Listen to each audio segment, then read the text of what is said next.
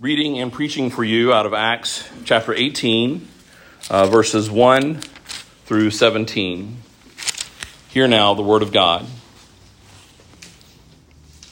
After this, Paul left Athens and went to Corinth, and he found a Jew named Aquila, a native of Pontus, recently come from Italy with his wife Priscilla, because Claudius had commanded all Jews to leave Rome, and he went to see them.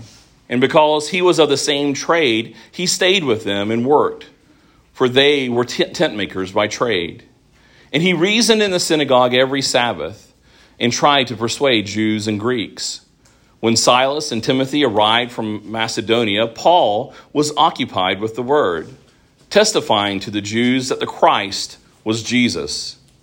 And when they opposed and reviled him, he shook out his garments and said to them, "Your blood be on your own heads. I am innocent. From now on I will go to the Gentiles." And he left there and went to the house of a man named Titius Justus, a worshiper of God. His house was next door to the synagogue. Crispus, the ruler of the synagogue, believed in the Lord together with his entire household. And many of the Corinthians, hearing Paul, believed and were baptized. And the Lord said to Paul one night in a vision, "Do not be afraid, but go on speaking and do not be silent. For I am with you, and no one will attack you to harm you, for I have many in this city who are my people." And he stayed 1 year and 6 months, teaching the word of God among them. But when Gallio was proconsul of Achaia, the Jews made a united attack on Paul and brought him before the tribunal, saying, "This man is persuading people to worship God contrary to the law." But when Paul was about to open his mouth, Gallio said to the Jews, "If it were a matter of wrongdoing or vicious crime, O Jews, I would have reason to accept your complaint. But since it's a matter of questions about words and names in your own law, see to it yourself. I refuse to be a judge of these things." And he drove them out of the tribunal, and they all seized Sosthenes, the ruler of the synagogue, and beat him in front of the tribunal. But Gallio paid no attention to any of this. Faith comes from hearing, and hearing the word of Christ. Let us pray. Our Heavenly Father, we thank you for your word. We thank you for the power of your Spirit. We thank you for the furthering of your church and kingdom by the power of your Son and his resurrection and reign. And just as there were some persuaded by the preaching of your word and the teaching of your word, may it be, Father, that as we hear and consider your word today, that we would respond as those who believe and follow you. We ask your mercy that we would not be those who would be hardened and who would show opposition against the King, your Son, in whose name we pray now. Amen. You may be seated. I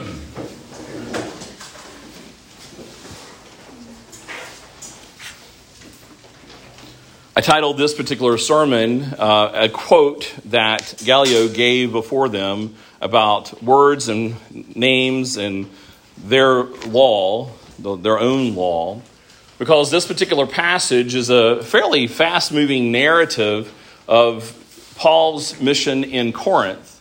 And it is full of lots of names and some words, and it centers upon the conflict of Paul teaching people how to worship the true God, the true way, through the true Son of God, Jesus Christ, and how that was conflicting with law, human law, the laws of those who were Jews who manipulated God's law and changed it for their own purposes and would appeal to man's law to combat those that would come against what they were hoping to be their own religion and their own way of doing things. So they were using law and using it wrongly to combat really the message in the kingdom of Jesus Christ.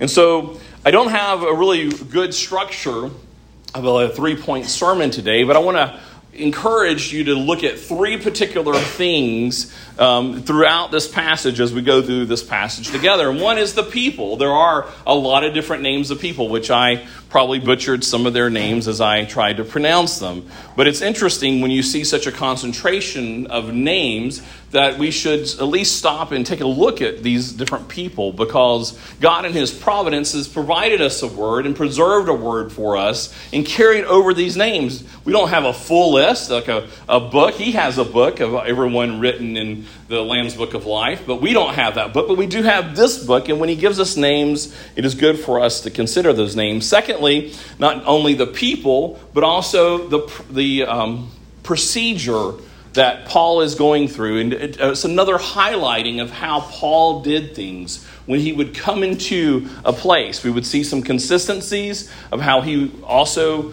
ministered in other cities and other regions, but we also see some different ways that he added to the way that he was doing things. And then thirdly, the providence of God and how God was carrying out his kingdom and his work through his own providence, things that we cannot control. And it's there that I hope to land on a very hopeful element, that as we consider the people and the procedures of the ministry of God, that what is all this about is resting on the hand and the providence of God by the work of Jesus Christ. So first of all, we have the introduction of Aquila and Priscilla. And I've mentioned this to you before, and I would encourage you, even though you may not always get a perfect layout of what particular verses I'm going through, most of you should have a pretty good feel for where the sermon passage will begin next week. Can anybody in here tell me where the sermon passage will begin for next week's sermon? And I haven't even told you. It should be you will be prophetic. Any guesses? Am I making the question too simple that people are... Verse 17. Verse 17? Well, it'd actually be verse 18. I finished in 17. So it'd be verse 18. So you're really close. Did anybody else guess 18?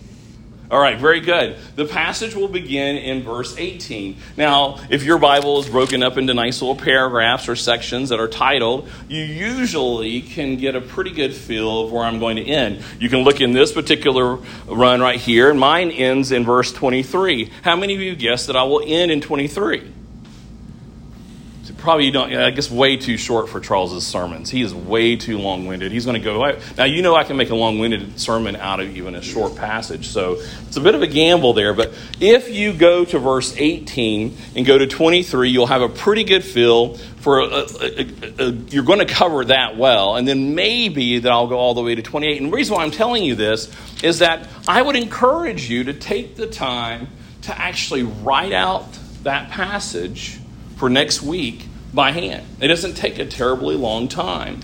But I want to encourage you that, because when I do that in preparation every week, I see things that really stand out more and more, and it might be helpful to you. When you're writing something down by hand, you have to go a little slower. And I would do it by hand, not just by typing it in, because you will see verbs typically. It's the verbs that stand out the most to me. Whenever you look at these particular passages, it's the verbs. And here we see that Paul, when he left Athens, he went to Corinth, and he found a Jew named Aquila, and a native of Pontus, recently come from Italy with his wife Priscilla, because Claudius had commanded all the Jews to leave Rome. He found. Now, I would venture to guess that it's likely he was looking for these people. He probably heard about this. Or it may have been he may have just come upon, but since the verb is found, that he was looking for someone like this. And he probably heard about Aquila and Priscilla, and he had probably multiple reasons to have interest in connecting with them. One, they were Christians. And the reason why I know that they're Christians is because they didn't have to leave Rome, because they were just Jews. They left because they were Christians. Now, this is not precisely in the scriptures, but there's a historical evidence that has shown that there is a recording of when Claudius was in power in Rome, that he did send out an edict because of the disruption in Rome concerning a Jewish person named Chrestus. Now, because, well, who's Chrestus? Well, the misspelling of the pagan pronunciation of Christus is pointing to Christ. And most historians, biblical and secular, are pretty much conclusive that at that particular time, this edict, even was attested by Tacitus and also Suetonius. Both of these are historic writers that both point out and highlight, and most scholars agree, that there was a teaching going around about Jesus Christ. And it was causing a disruption, a very similar disruption that we've seen in other areas. We don't know hardly anything else about that disruption. We know that Paul eventually will make it to Rome, but the name of Jesus apparently, from what we can gather, was already there. And that these two particular people were not just Jews, but they were Christian Jews, and they obviously connected with Paul very quickly. It doesn't even talk about their particular conversion because they seemingly were already converted.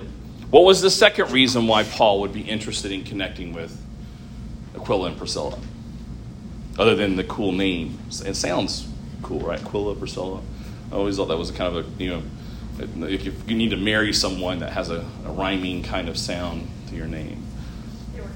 They were tent makers. Why would that be interesting to Paul? He's also a tent maker. Do we know anywhere else where it talks about him being a tent maker in the scriptures? It just indicates that this was something that was his trade too. Now, what else do we know that was Paul's focus and occupation, occupied his time before he became a Christian? What was he? He was a Pharisee. It doesn't say that he was a tent maker. Well, Jewish custom, and which is a fairly common custom throughout the world, is that fathers would teach their sons a trade. In fact, it was considered to be a very bad thing if fathers did not teach their sons a trade that they could be able to make a living for themselves by the time that they became an adult. Even though Paul was involved in his studies in the scriptures, he was taught likely a trade. He was a tent maker. And it is, for us in our context today, it's like somebody says, well, what's your occupation or what's your background? For me, it's just like, just throw all kinds of stuff at them.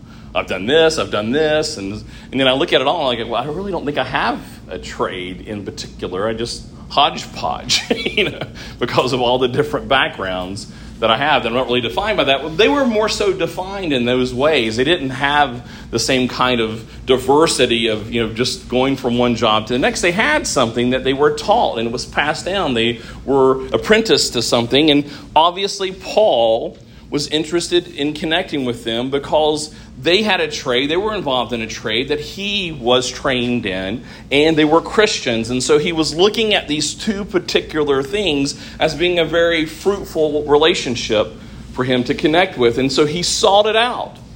And so there's a providential element to this, that they ended up coming to Corinth at a time that he was at Corinth. That wasn't something that he planned. He didn't call Claudius up and say, hey, if you could send those two down, that'd be really helpful to me. They were on the run. And it's an encouraging thing for us to see that even in opposition, that God had a plan for Aquila and Priscilla to connect with Paul. There happened to be these two people who had a similar trade and were those who were followers of Jesus Christ that were going to assist Paul not only in the start of the church in Corinth, but in other missionary work. And we learn a lot about this relationship in a very small amount of information that we have about Aquila and Priscilla. We learn a lot about the nature of God's kingdom that we'll talk about more in even other sermons. So we see here that there's a providence of God building his team, his mission team, his ministry team, by putting these people here through opposition, through the history of how these people were trained and how they were making a living, and how Paul had been trained and how he would be making a living. And he, because of the nature of his work and because of his own conviction, had opted to continue to be bivocational in his ministry work, to basically fund his own way in his mission work for the Lord. And it was all being brought together in this connection of details about names and people. We see the name of Claudius, and when we learn about his particular history and how it had an impact, his opposition to Christianity had an impact on the church. And we go back and we find readings from other people, and we see that this name Christus was actually Jesus. The name of Christ caused this disruption, but was provoking a movement that would further the church into Corinth. And that is tremendously encouraging for us. Then we see this pattern. We see a pattern with Paul, not only the people and the providence of what's going on here. We see a pattern. When Paul gets to a city, what's the first thing he tends to do? He goes to the synagogue. Now, we see that that's typically a place which causes disruption in many situations, but that's where he goes. Why does he go to the synagogue?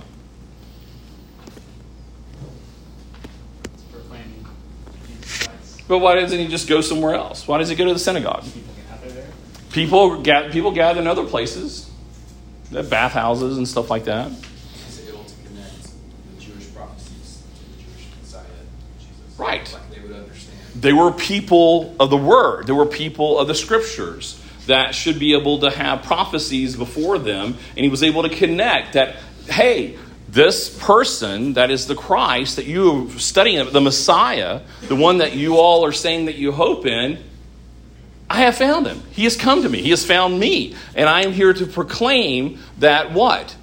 Christ is Jesus. That's what it says he does. He goes into the synagogue and he reasons with them. And it's interesting because in the New King James, it says that he reasoned in the synagogue every Sabbath and persuaded the Jews and the Greeks. And it's interesting in the ESV, it says, and tried to persuade. And just a kind of a side note, not really heavy duty side note, tried to is not in the Greek.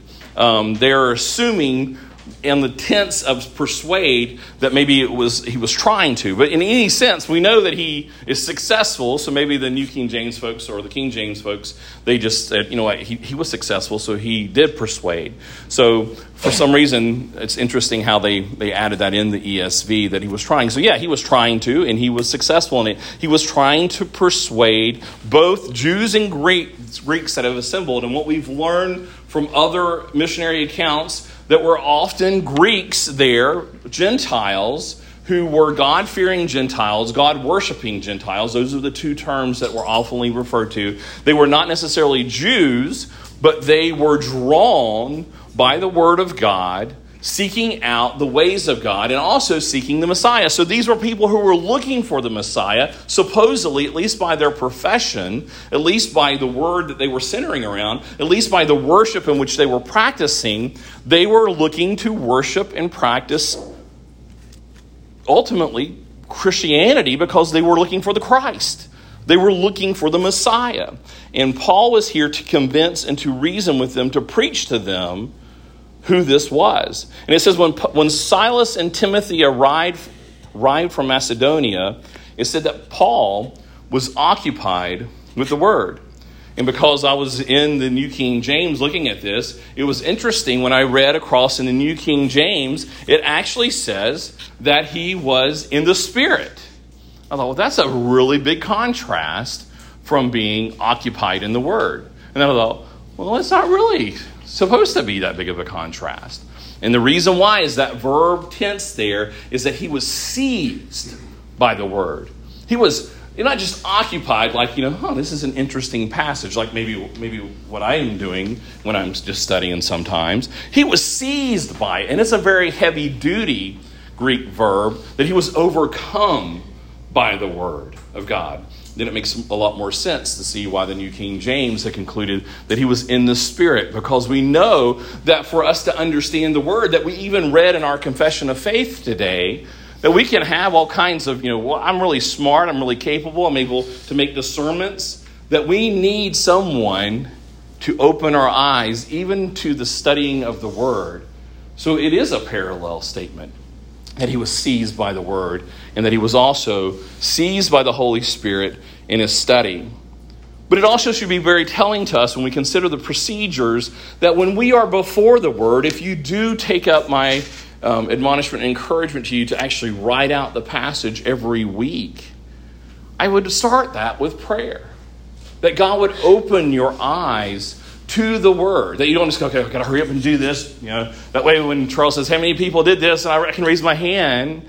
You know, I'm not trying. You don't want to try to get my approval or to make me happy. Though I would appreciate that. That would be really encouraging. But you want to be able to see what the Lord is teaching us. And so to put our mindset into a meditative state of prayer before God, God, show us your word. Help us to see these things so that we would, one, be persuaded more and more that Christ is Jesus, and that we would be more and more those who would submit unto his kingdom and calling for the furthering of his name in all things. So I encourage you to seek to be in that state of mind that Paul was in, that he would not to be just occupied, but to be seized by the word, and that he was testifying to the Jews that Christ was Jesus. Again, we know that Paul was giving his personal testimony in its combination to the written testimony of the Scriptures. He had encountered Jesus. That's how he keeps going back and saying, I am an apostle because I have been appointed directly by Christ to bring this to you. I have a special authority. I have actually met Jesus, and it matches his word. The Spirit has revealed that this is the Christ. Now, we are not apostles. But may it be that we would be able to have that same type of work. That as we're in the Word of God, we're also looking at the evidence that God has presented in your life. Hopefully, namely, of revelation, of understanding, that you would testify that Jesus is the Christ in your life. In addition to those three things, may a question be on your mind today, and that you would leave today. How is your life testifying that Christ is Jesus? That Jesus is the Christ? Is it in any of your conversation? Is it in how you live your life? We know that later on that it is imperative when we see in the epistles that there's a combination there. That Paul starts out all of his epistles with talking about the declaration that Jesus is Christ, and he is pointing out all of the connections to the prophecies and how Jesus has come and fulfilled that work.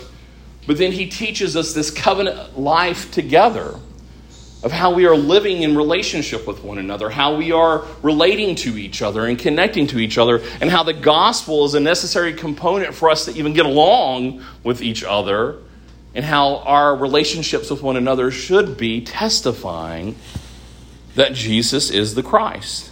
That Christ is Jesus. For some reason, my iPad wants to go back. And I guess maybe I'm not who I am because the facial ID is not working or anything. So give me a second. Sorry. I must have changed the setting to a lot here. So what can we learn from the pattern? We can learn that it's good to be with God's people 1 day out of 7. That is a thing that God has established. He established from the very beginning. It's a creation foundation and how he would rest. And we should find our rest and our hope by being together in the Word. It is a time to come to him and to recognize that he has done the work. And that our ultimate rest is relying on him. And that we should be centered on that word and hoping in and looking for the Messiah. We should be occupied by the word so much that we are seized by it, hoping that the Spirit is in us as we are reading the word. And we should be living our lives both in proclamation and in life that Christ is the Jesus. But also we see what happens when Paul does this very thing. He does all the right things. He's doing his normal pattern where he comes in. Actually, the word was pattern, not procedures. I don't know why I changed it up there because I've got it written as pattern. The regular pattern of Paul is to come in and to preach in the synagogue, and he's doing all the right things. What kind of results did he get? Initially, at least in the flow of the passage.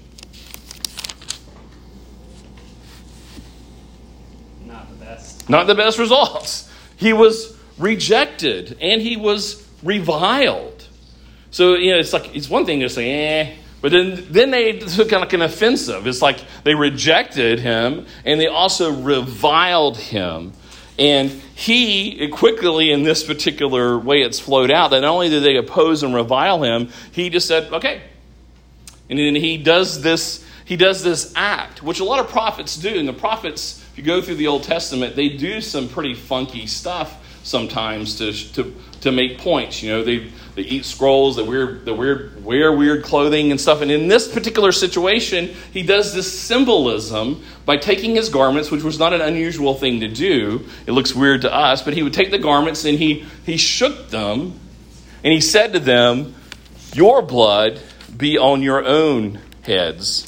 I am innocent. From now on, I will go to the Gentiles." Now, he is showing a couple of things here. That one, he is seeking to be obedient to God. He may not necessarily have wanted to go there. He's probably already kind of gotten a fairly good drill, because he used to be a Pharisee. He understands how they operate. And he was in the mind of the Pharisees, he was a good Pharisee, which is not a good Christian. And so he knows he's dealing with people that was a lot like him at one time. And sometimes, if you're like me, the people that are kind of like you, that on the bad part of you, those are the people you don't like very much. You're like, yeah, I know how that person is, because I sometimes still think that way, but I used to think that way. But he was doing it he was doing it anyway, because he sought to obey God and to minister the gospel. And it says, and you can see it through other writings that he has, particularly in Romans, he loves them even though he may not like how they respond. But he does it anyway. And he says, I'm innocent. I've done my part. I've come here, I've proclaimed it, and I have been rejected and reviled. Now, this is a part of the pattern of the kingdom.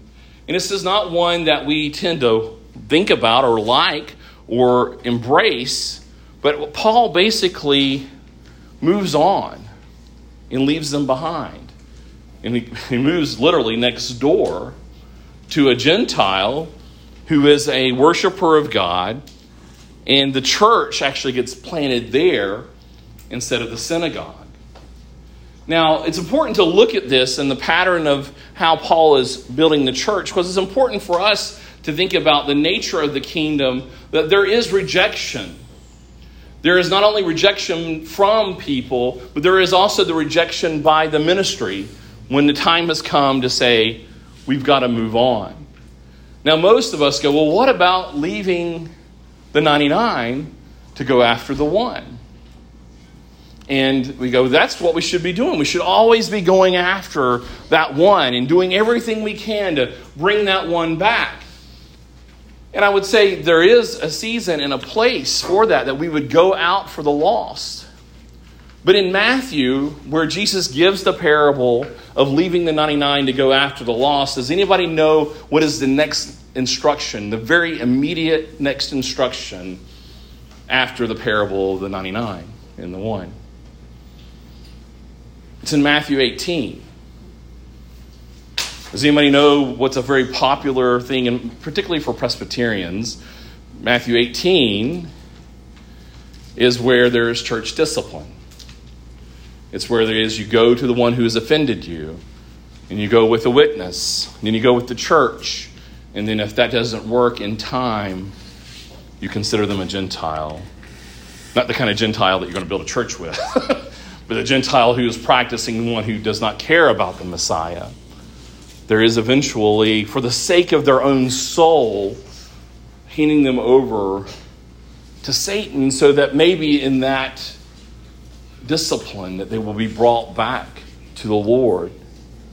It's not that Paul finally just got tired of them and said, okay, I'm done with them. It is that he is also understanding the nature of the kingdom by the very instruction of the king. And we know that there's a more full version of understanding this, because where this church is being built, which is exciting, we're like, okay, now they have a place. They're going to start in Titius Justus's home. They're going to have a new church. But remember where this is. This is in Corinth. And then when we go through the epistle to the church in Corinth, we realize, wow, they had a lot of issues they had to deal with. So this is the good old days of the church of Corinth, when they were first introduced to Jesus. But even in that introduction, we see that there's division. We see that there's conflict. And we see that God is shaping the new church here in the home of the one who is next door to the synagogue. But then even more so, we see Crispus, the ruler of the synagogue. Sounds like a name of a cereal. When I was reading that, like Crispus, the ruler of the synagogue, believed in the Lord together with his entire household. And many of the Corinthians, hearing Paul, believed and were baptized. God started the church of Corinth next door to the synagogue out of rejection with the help of two people who were rejected out of Rome, who happened to also have the same kind of trait. He's pulling all of these different things together, all of these names of people, and he uses even the ruler of the synagogue in his household who have come to the Lord, including their whole household, and they were believed and they were baptized. And this is the birth of the church in Corinth. Now, obviously, since the beginnings of this church in Corinth were based upon conflict, Paul must have been, even though it sounds like Paul, he's a rugged guy. I mean, he has been dealing with conflict for a long time, but we know that Paul is human. It doesn't matter how often you deal with conflict. In fact, it's probably good that you never get to a place where you're so hardened that you think, I can handle it. I don't really care anymore. I don't care what people say. I'm going to do it anyway. Threatening, you can't kill me. God's gonna save me. I would say that it's good that Paul is likely in a situation for us to have this narrative that Jesus would come to Paul and say, do not be afraid, is a good thing. That he was still humble. That he is still one relying on God, realizing his humanity and needing to be relying on the protection of God. And God told him, but go on speaking and do not be silent. For I am with you, and no one will attack you to harm you. For I have many in the city who are my people. This morning during our prayer time, we're going through Genesis right now, of the interactions with God's people with God. And we were at the place where Abraham is asking God about whether he's going to destroy Sodom. He's like, what if there's 50? And he was like, well, subtract 5 from that.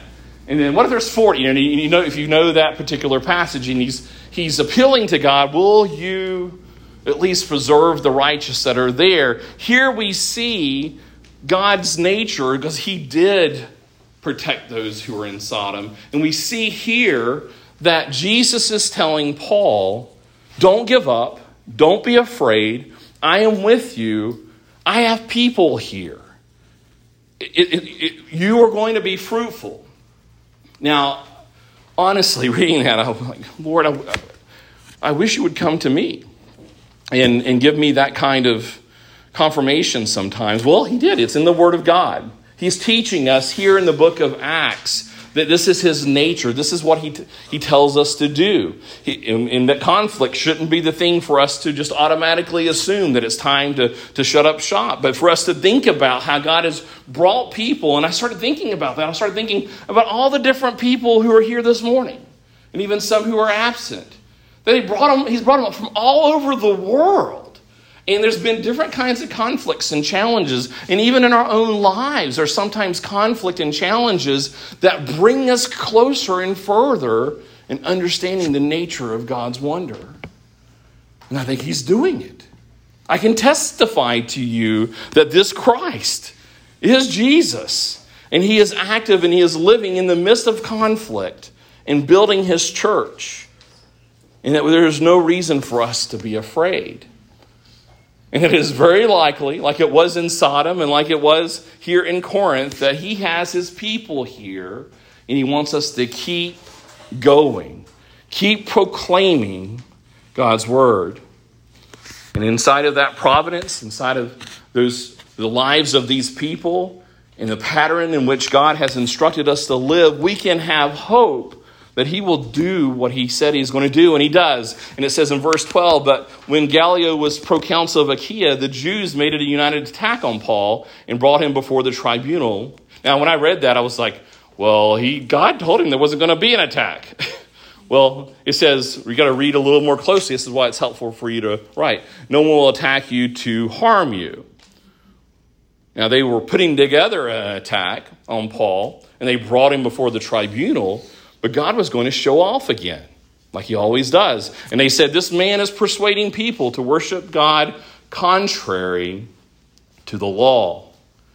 Again, we see this theme that the antithesis of the kingdom, those who are going to fight against the kingdom, they're always going to be appealing to things apart from the actual law of God. That even these people who were supposed to be Jews, they're going to try to find ways to appeal to some kind of other law, if not their own law. They're just trying to find ways to fight God. They're going to use every man-made weapon that they can to try to shut up the truth about how we are to what? To worship God. Now, it's important for us to understand, again, what they're actually fighting against. This worshiping of God is not just people becoming Christians. It's not just people who sign a card or even just get baptized. It's people who are worshiping God. He is teaching them how to worship the Christ. And it's important for us to magnify and highlight once again that the word Christ means a mixture of Savior, King, ruler. We are owned by this one Christ. It means that those who bear the name Christian are going to be loyal in life and in our worship. It means that our life will reflect a life of worship. So as we think about the question, how do we testify that Christ is Jesus? Is our life a life of worship to this one? And for those here, it was being shown that Paul was teaching them and persuading them to worship Jesus. And therefore they brought in whatever guns that they could find to try to stop this because it was opposing their religion, their man-centered religion, that ultimately really is no different than what we saw in Athens in the last passage, where they had shaped a religion in their own image. Here, these Jews that were in the synagogue had done the same. But God wants to make a spectacle of this situation, whereas Gallio responds, if it were a matter of wrongdoing or a vicious crime, O Jews, I would have reason to accept your complaint. But since there is a matter of questions about words and names in your own law, see to yourself. I refuse to be a judge of these things. And he drove them out of the tribunal. And it's interesting that we have one more little sentence here that indicates that even though he has this issue about vicious crimes, it seems like the Greeks ended up having a vicious response to Sosthenes, and they end up beating him up, and Gallio just walks away. And so it's an interesting connection of names, but it's showing that God is in control of this situation once again. And because of that, the church of Corinth is able to be established. It doesn't get squelched from the very beginning. God is showing that he has control. Just as he had control of Claudius, he has control of what's going on with Gallio. And we too can have that same kind of hope as we consider the names that we hear in the news every day. And we think that maybe one day there'll be some kind of account that we might read, maybe in heaven that we'll be reading. I don't know why we want to read about the leaders of the day, but maybe we will, just so that God's name can be magnified.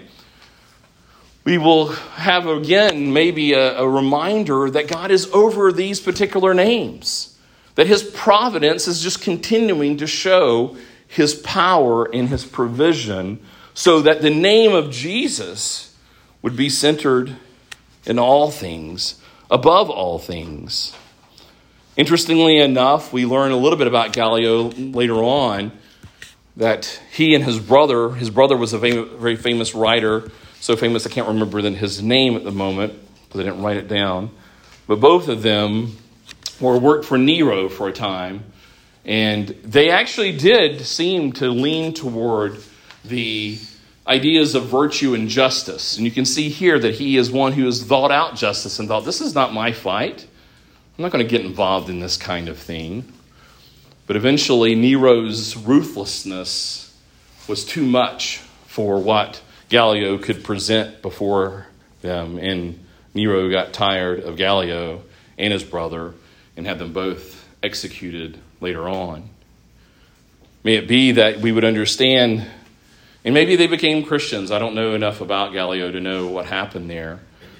But the justice that we will ultimately see being played out is going to be in the hands of the only one who is just. and that he is the one who is ruling over all things, that these courts are not the things that we need to fear. And even today, as it is more and more likely, if not us in this room, the children or the grandchildren that may come from the ones in this room are going to face unfortunate but maybe God-glorifying opportunities to be standing before courts. And we should not fear those circumstances, because we know that the one who is sitting at the right hand, who's already accomplished the victory, is only using these providential means to proclaim his name. Our pattern should remain the same day after day. We continue to worship him. We continue to teach and do the things that he has called us to. Now, it might seem like I'm going to take another bite of grimness by going through here, but as we think about what God has established in Corinth and how God protected Corinth enough to create the church, we have to remember that that work was not done. Just like our church has been established and we've been kind of fledgling along in the last 5 years, there was work continuing to be done. And that work we may not understand fully. We may think, well, the definition of the work is that we should have grown so big and be having so much impact in this particular region. But we have to remember, what is the nature of what's really going on? God is defeating sin and death.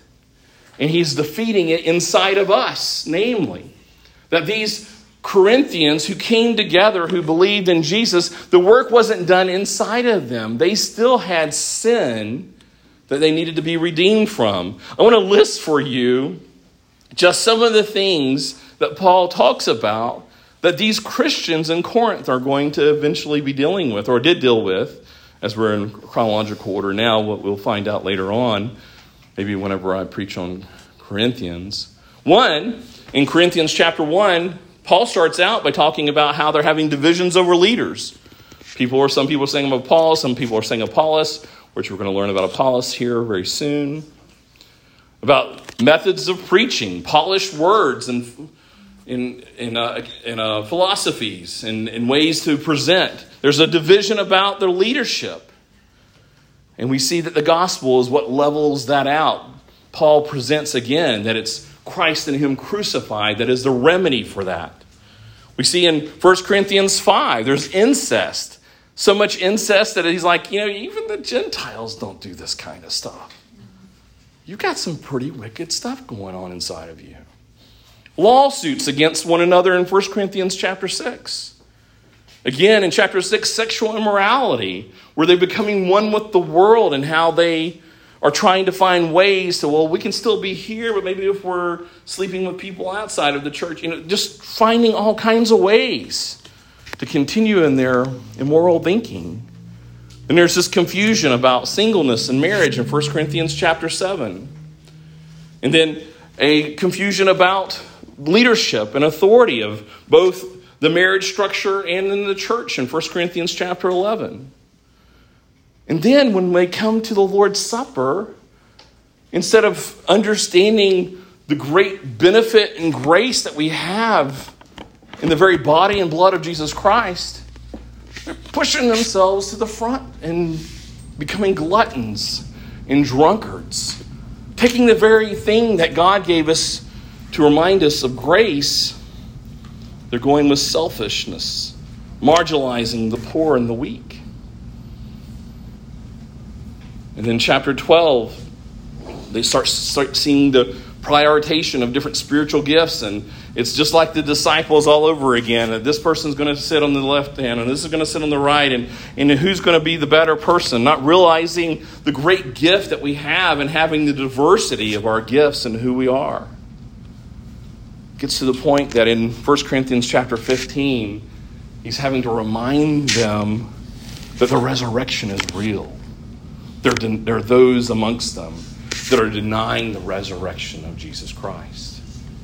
It's right back to where it started. It's all about Christ and him crucified, Christ and him raised from the dead.